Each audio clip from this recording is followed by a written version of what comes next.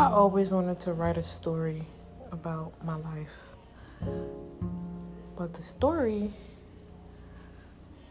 would be so tragic and mystery that a lot of people would love the story, but deep down, me writing a story I hurt because no one ever listened to me. No one ever really asked me how am I doing? How's your day? Are you okay? Let's talk. I never got that type of treatment that was needed. It's always, oh, you're okay, or you're miserable, or this, that, and the third.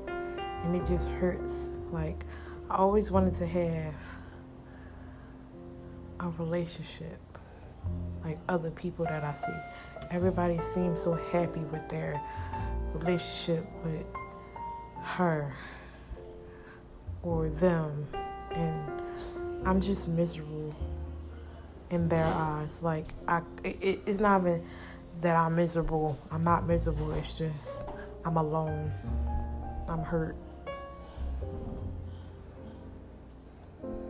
I'm trying to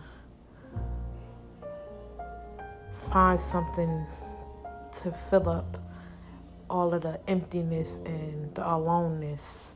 I'm trying to be perfect and make people happy that don't really care.